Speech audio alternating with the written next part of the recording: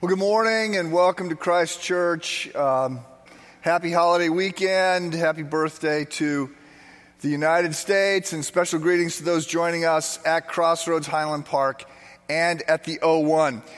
So, in this Choices series, I want to talk about the choice to be married, not as opposed to being single.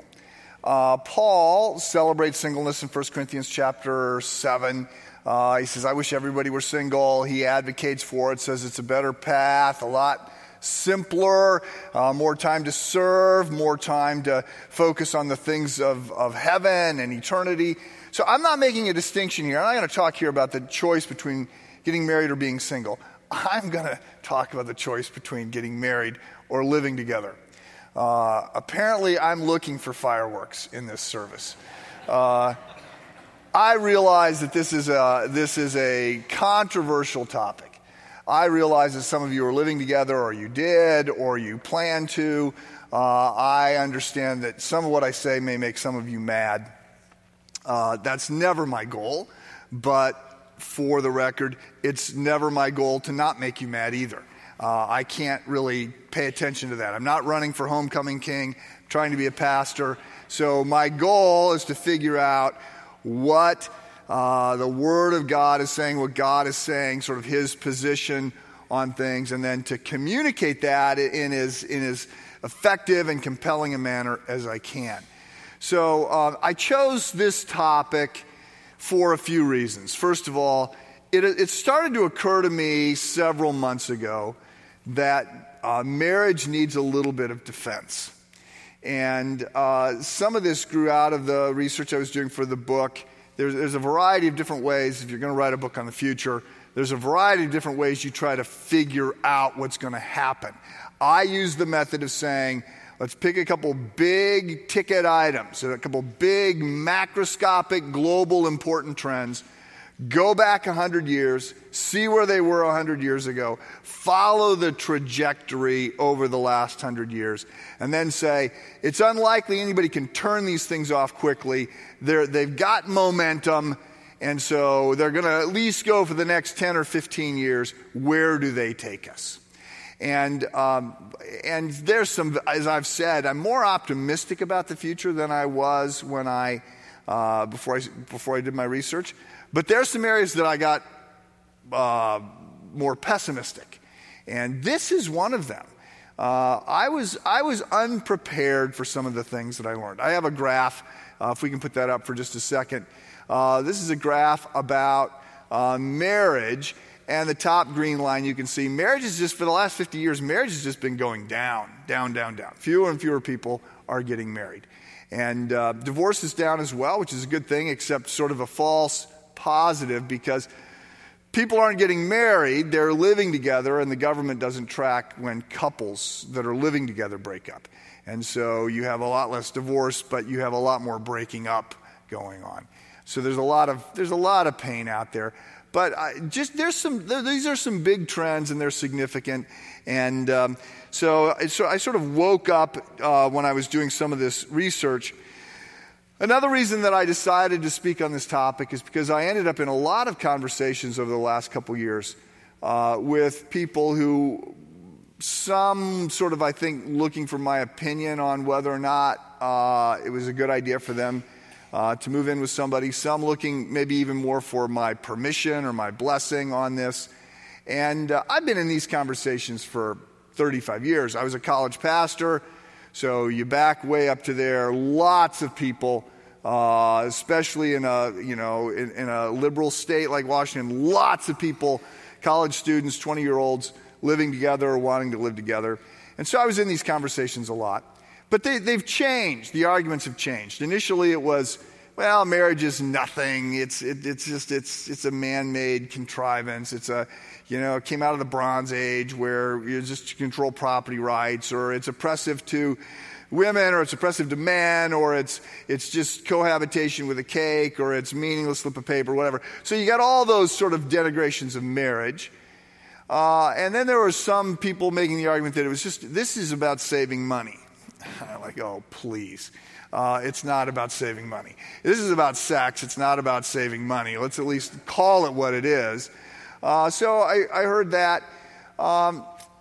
Today, the arguments that I hear from people in their 20s and 30s is actually very different. It's marriage is important. It's a big deal, and I do not want to mess it up. So I need a trial. I need a pilot program. We got to see whether or not we're compatible. We got to see whether or not this will work. And interestingly, 40% of the people who think that they have a very cynical view of marriage. It's outdated. It's all those things, right? The Bronze Age, whatever. 40% of people who are single who have a cynical view of marriage want to get married. And so they say it's a big deal. I don't want to mess it up. And so we need this trial period. Now, from older people, and that's who I've had most of my conversations with lately, people in their 60s or 70s, it's often a financial argument. And they say, look, if I get married, I was married for 30 years, if I get married, then I lose this pension, I lose this alimony, I lose whatever. And I've already been married, it's too complicated, I don't want to do that again. But I'm lonely. And so we want to be married, we'll be committed, but not married, right? And so I'm in these conversations, and it felt like it was probably important to go after this and to tackle this. And so just for the record, my experience of seeing this sort of bubble up and having more conversations about it is not a surprise. Living together is increased 1,500% in the last 50 years, and about 70% of couples that get married will live together in the U.S. today before they get married. So I sort of come at this and say, look, the burden of proof now is on someone who wants to advocate that living together is maybe not a good idea because it's the new normal, it's expected, everybody's doing it, you save money, there's an opportunity for a trial here. So it seems like the burden of proof would be on anybody who wants to say marriage is a better option. Now, for the record, we got here honestly. We got here into this situation over about the last 100 years. So if we go back 100 years, marriage was a very different institution for a lot of different reasons. If you were to ask somebody at the early part of the 20th century to define marriage, you would have heard that it was a sacred covenant, a legal contract entered into between a man and a woman who were committed to living and working together for the rest of their lives. It was assumed that he would provide for her. It was assumed that she would run the home and raise the kids. It was assumed that together they would have this family and they would take care of each other until one of them died. And there were a whole lot of other assumptions. Sexual fidelity and monogamy were assumed. Gender roles were assumed. Getting married was something that happened to almost everybody. And women got married when they were in their late teens or early 20s. Both men and women were expected to be virgins at the time of their marriage. And as soon as they got married, they started having children. Not simply because birth control wasn't what it has become, but because children were an economic asset. And you wanted as many as you could have because they were free labor on the farm and they were your 401k plan. When you got old, you needed someone to take care of you. There was no Social Security, so you wanted to have as many kids as you could have. And today it's a very different arrangement. By the way, 100 years ago, there was also this understanding that you needed to have kids for the collective good because society needs kids. The tribe needs kids. The village needs children, right? Marriage equals sex, sex equals babies. Society needs babies. You need to get married. In some cultures, not in this country, but in some cultures, if you're a 25-year-old male and you're not married, you started paying a fine every year because, hey, look, you're part of this collective group and the group needs kids. So you need to get married and get busy because we need kids. Very different arrangement today. If you ask people about marriage today, it is a voluntary arrangement made by two people who love each other and who believe that being together offers them the best chance of being happy. The goal is happiness, not children. Marriage is a private agreement governed by the couple's desires. The needs of society and the dictates of government are not important. Marriage may be a gateway to adulthood, but it is not the only way. As a matter of fact, getting married is neither expected nor required. Those who marry before their mid-20s are foolish. Their marriage is much more likely to fail.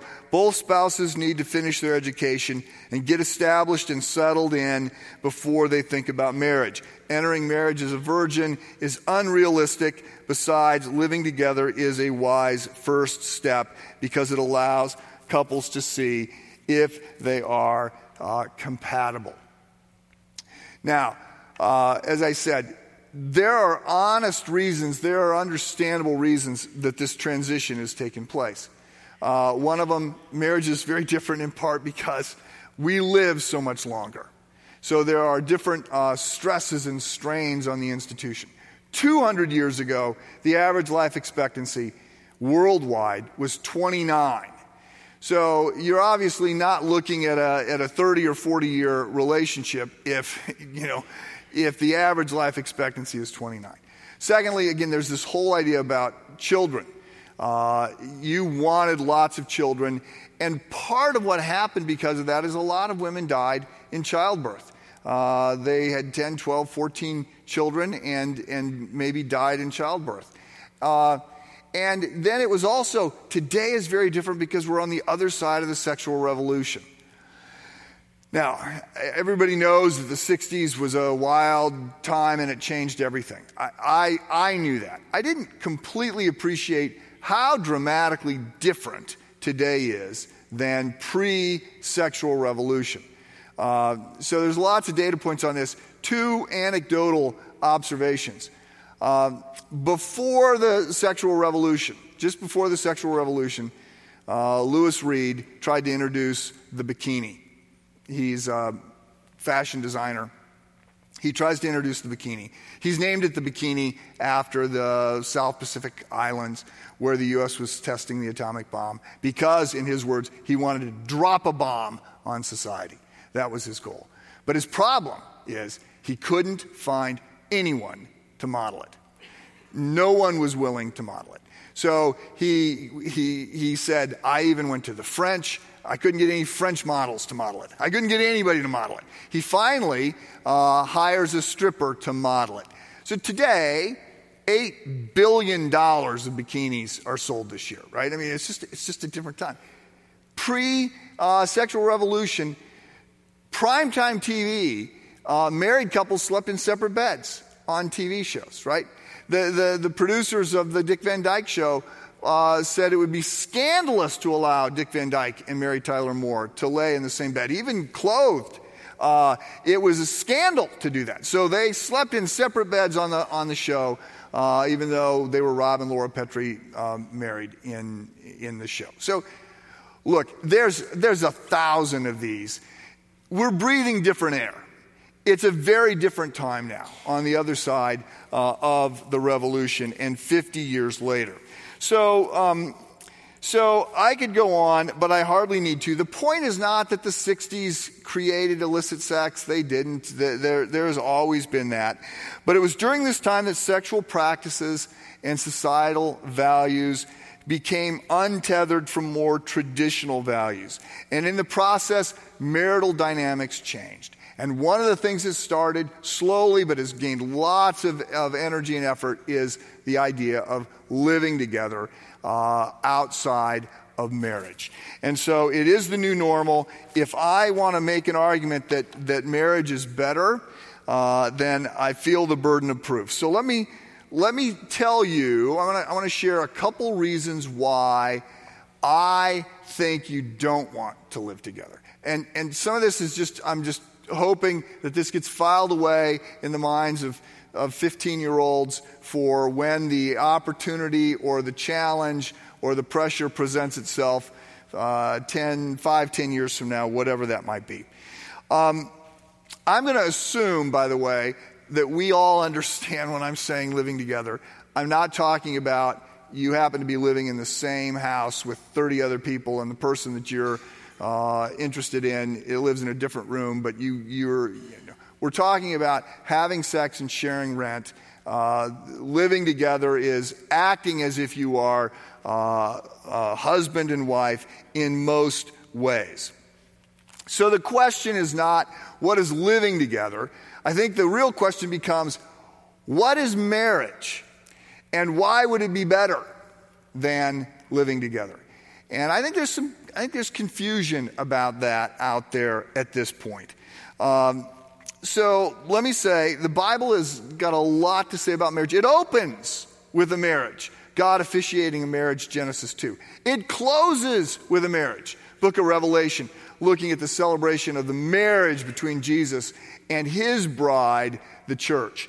And throughout it, marriages and other covenant relationships are critically important for a variety of reasons. Now, marriage, Genesis 2, what we see is one of the first purposes of marriage is to solve the problem of loneliness. So, God creates man, it's not good. Right? Everything has been good or very good in the creation narrative we find in the early chapters of Genesis, but it's not good with man. It's not good for man to be alone. And so in Genesis 2, towards the end of that chapter, there's the account of the creation of woman, and the man's response is, yes, finally, at last, perfect. Didn't know what I was after, but that's it. So it is to solve the problem of loneliness. A second thing that we see, not chapter and verse that I can point to, but it clearly develops throughout Scripture, is that marriage, like the church, is to create a haven of love and support in the midst of a broken world that's difficult. There should be islands of health and hope and acceptance and unconditional love in a community that is otherwise a little bit more Darwinian or Machiavellian, that the family needs to be that kind of environment, as does the church. A third reason for marriage is that it's out of the intimacy between a man and a woman who love each other that you have new life coming, and that this new life will be nurtured and fostered in the context of that relationship. A fourth reason is also not given anywhere, but it's obvious if you've been married that this is the case. Your spouse becomes the person who refines your character the most, right? So I have been changed for the better more profoundly by Sherry than anyone else. That whole sanctification process happens in a marriage. And then this is one most people don't think about, but in Ephesians chapter 5, we have Paul writing, and he quotes here from the same passage in Genesis 2 that I just referenced. And he says, "For this reason a man will leave his father and mother and be united to his wife, and the two will become one flesh. This is a profound mystery." But I'm talking about Christ and the church. Now, you want to say, no, Paul, you were not talking about Christ and the church. You were talking about a man and a woman and marriage. But unlike the way we think about it, like this idea that Jesus is going to marry the church and that marriage sort of, helps us understand a little bit about our marriages here, right? That we can understand a little bit more about our marriage by looking at that. That's a crazy thought. But actually in Scripture, the marriage of Jesus to his bride is the big marriage. And our marriages are actually just pointing to that. Like, that's the big idea. And it's the unconditional love that Jesus has for us that serves as sort of a template for how we're to think about marriage. One other thing I'll say about marriage, and I've tried to develop this point on several occasions. Marriage is not a contract, it's a covenant. And while they're close, they're not the same thing. And the marriage vows that you take, which you make, by the way, to God, not to each other.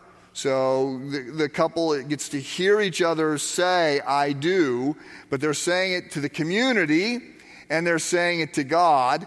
The vows that you're taking are such that no good attorney would let you make them, right? Because attorneys want to limit your exposure. And they want to put in performance clauses that say, here's your out, right? If this party doesn't perform at this level, then you're free, right? No, marriage is, for better or worse, in sickness and in health, right?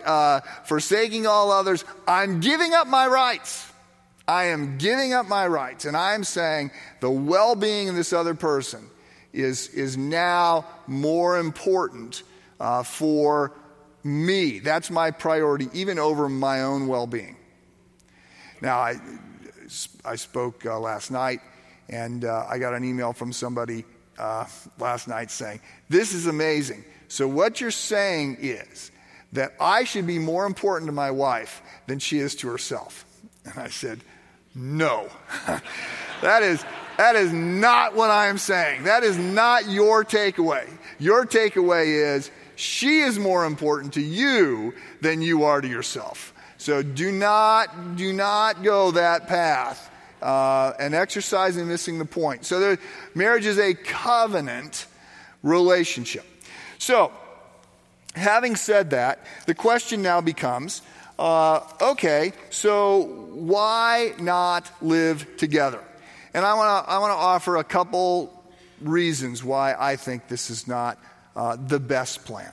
And the first one is because God, who loves you more than you love yourself, and who knows all things better than you know them, who is for you, says, this is a bad plan. Right? Now, we don't like to hear that. We don't like to hear restrictions. We hate restrictions. No one's ever liked restrictions, but we hate restrictions. The whole ethos of our culture is freedom. Freedom, freedom, freedom. Freedom of any thought, any expression. No one should be able to curtail individual expression of freedom. That's the air we breathe, right? We need to be free. Well, look, that just doesn't work. So remember, there's a difference between freedom of and freedom from. So the freedom of discipline leads to the freedom that we want. You want financial freedom? Right? You want to be financially free? That comes by being disciplined and following certain principles. You want a marriage that thrives? That comes by being disciplined and focused on the well-being, dying to self and elevating your spouse. Right? You want the freedom to be a great artist or a great musician? That comes by the discipline of practicing scales and learning color theory and everything else. There is a freedom that comes from discipline. What many people want today is they want the freedom of discipline. They don't want any discipline, and they want all the perks of as if they had discipline. It just doesn't work. Right? If you eat whatever you want, if there's no discipline on eating the right food, no discipline on working out, you're not in good shape. And it doesn't matter whether you think you ought to be or not. It just doesn't work that way. And so there is probably no area where this is more evident than when it comes to our own sexuality. It is by design, by God's design. And God designed it, not Hugh Hefner. God is the one who figured out how to wire us for pleasure. God is the one that figured out how the parts will fit together. This is all God's plan. He's not a prude. He's not the least bit embarrassed by any of this. God says, I have made sex overwhelming by design. So here's the safeguards you need to place on it. And these are loving directives. He's saying, you head down this path, you're going to get hurt. Don't head down that path. Right? And so people will often misunderstand God and how sin works. There's this understanding that I've occasionally had people come to me and say, "Oh, Mike, Pastor, 2 years ago I cheated on my taxes, and now my niece has cancer, and I know this is God punishing me." And I go, No, that might be karma, but that's not the gospel. That's not how God works. If you came to me and said, "I cheated on my taxes 2 years ago, and now I got this massive fine, and I might have to spend some time in jail because of what I've done," I go, yeah, that actually it was what God was trying to prevent when he said, "Be honest, don't steal, obey the government." So God posts these warnings not because he's a prude and he wants to punish us and he's looking for an opportunity to do that. He posts these warnings because, look, this is overwhelming stuff, and it is designed, God's design, to be at its best in the context of one man, one woman in a lifetime where they're committed to each other, the absolute best of the other. There's nothing casual about sex. As I've said to many college students, if it's casual, you're doing it wrong. It's not casual. It's designed to be overwhelming and profound. And so there are protections that God has placed on this. Now, I know that some of you say, "Well, it's good for you, fine, and you're married, so, whatever." None of this applies. It's unrealistic today to think that you can not be sexually active in this culture. Okay, it's not unrealistic. Hard, yes. And I understand that some of you are not ready to say, "Okay, God has given me this directive, and I'm ready to trust God." I'm sorry. There's a lot of freedom that comes with that. There's a lot of freedom that comes with coming to the point where you say, "The Word of God is a lamp unto my feet and a light unto my path," right? I follow this. I don't always understand why, but I follow this because I believe there is a good God who knows better than I do. And these are loving instructions about how life could work. So I understand that some of you may not be ready to sign up for this, but I want to say, look, the first argument I would set in front of you as to why not to live together is because it's not God's plan. And in my notes, I put lots of Bible verses that you can go to. I actually am also impressed with the example of church history where we see that the early church fought against the process of men of means having concubines, which were basically lower class women that were for their sexual pleasure that they had no responsibilities to. They could walk away from it at any point in time. And if there were children born, those children were of a lesser status. And that's not entirely equivalent to living together today because obviously both the man and the woman can walk away at any time. But the church fought against this, saying, "No, this isn't the way this is supposed to work. This isn't the picture we get of marriage. This isn't the picture we get of God's love for us as demonstrated with Jesus' love for his bride. This is a second best plan." So the first thing I would say is, look, you go to the Bible and you see this is not a good option. I would also say that living together is not a good plan because it doesn't work. And you don't even have to just go to the Bible to see this. We can just go to the social statistics to see this. So the average marriage lasts 2 decades, average time living together lasts 15 months. Married couples almost always pool their assets. Those living together generally split the costs. Married men boost their income when they grow up, settle down, and get married. Right? They become more responsible and they tend to shoot up in the marketplace. That there's no similar effect for a man. I don't have these statistics for a woman, but for a man who is living with a woman. Couples living together do not take the responsibility for the other person's health and well-being to heart as they do when they're married, as they do when they think, "I'm going to be with this person for the rest of my life." Men are 4 times more likely to be sexually unfaithful living together as opposed to marriage. Women are 8 times more likely to be sexually unfaithful living together as opposed to married. Couples that live together report less sexual satisfaction than couples that are married. Women who live with a man other than their husband are more likely to suffer violence, as are their children. Both men and women who live with someone not their spouse are more likely to be depressed than those who are married. I could go on, right? And these are arguments that come out of the New York Times and Atlantic Monthly and a whole bunch of other cases. Meg Jay, a professor at the University of California, Berkeley, has written on this, and she has a very popular TED Talk video called 30 is Not the New 20. Her specialty is on 30-year-olds. And she said, the big thing, and she comes right out and says, look, I have no moral compunction to say you shouldn't live together. But what you have to understand is it's not working.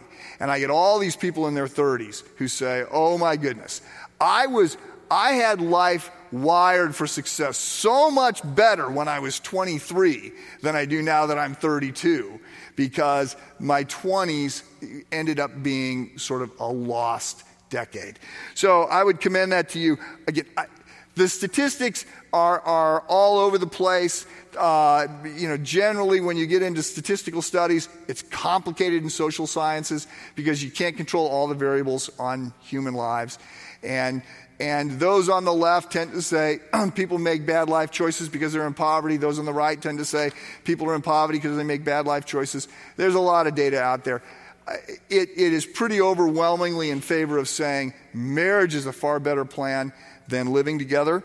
And by the way, if you live together and then get married, there's a 50% greater likelihood that marriage will end in divorce, and you report less marital satisfaction than if you had just gotten married. Again, my primary argument today is not the social sciences and statistics. I'm coming at this as a pastor. So I want to give you one final reason, and this is, I think, the heart of the issue. People that live together, in particular living together to see whether or not marriage is going to work, right? I'm going to take, this is one I've heard a fair bit, I need to test drive the car. You wouldn't buy a car unless you test drove it. And I just wanted to say, okay, so you're both telling me you want to test drive the car. Which one of you is the car and which one of you is the driver? My guess is both of you think you're the driver, but okay. And also I hear we want to find out if we are compatible, at which point I say, look, Sherry and I have been married for 30 years. I'm pretty sure we're not compatible. It doesn't, that's not the question.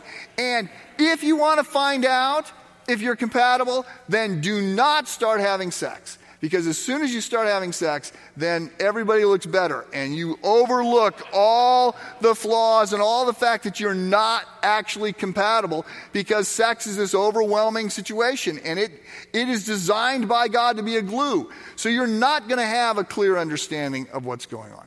But here's the big issue, right? People who live together to see whether or not marriage is going to work misunderstand the nature of love and misunderstand the nature of marriage. So love is the goal here. The goal here is not that you're going to find a person who is going to be your soulmate and everything is going to be perfect once you find this person. It's going to be easy because love should be easy. It'll be easy. No. Who told you love was easy? No. Love isn't easy for parents of newborns. There's nothing easy about that. Love wasn't easy for Jesus dying on the cross. There's nothing easy about that. Love is not always easy. There are times where it's very easy, where it lines up. But what we have to understand is love, the kind of love you can build a life on, the kind of love you can raise children in, the kind of love that will lead to a marriage that will last, that is about a commitment. It's not about feelings. And so you make a commitment and you say, from this point forward, this commitment that I have made is going to govern my marriage and inform my feelings, as opposed to saying my feelings are going to govern my commitment. And when you're living together to see whether or not we're going to be compatible and whether or not it's going to work and whether or not it's going to be easy, it will be easy for a while and then it won't be.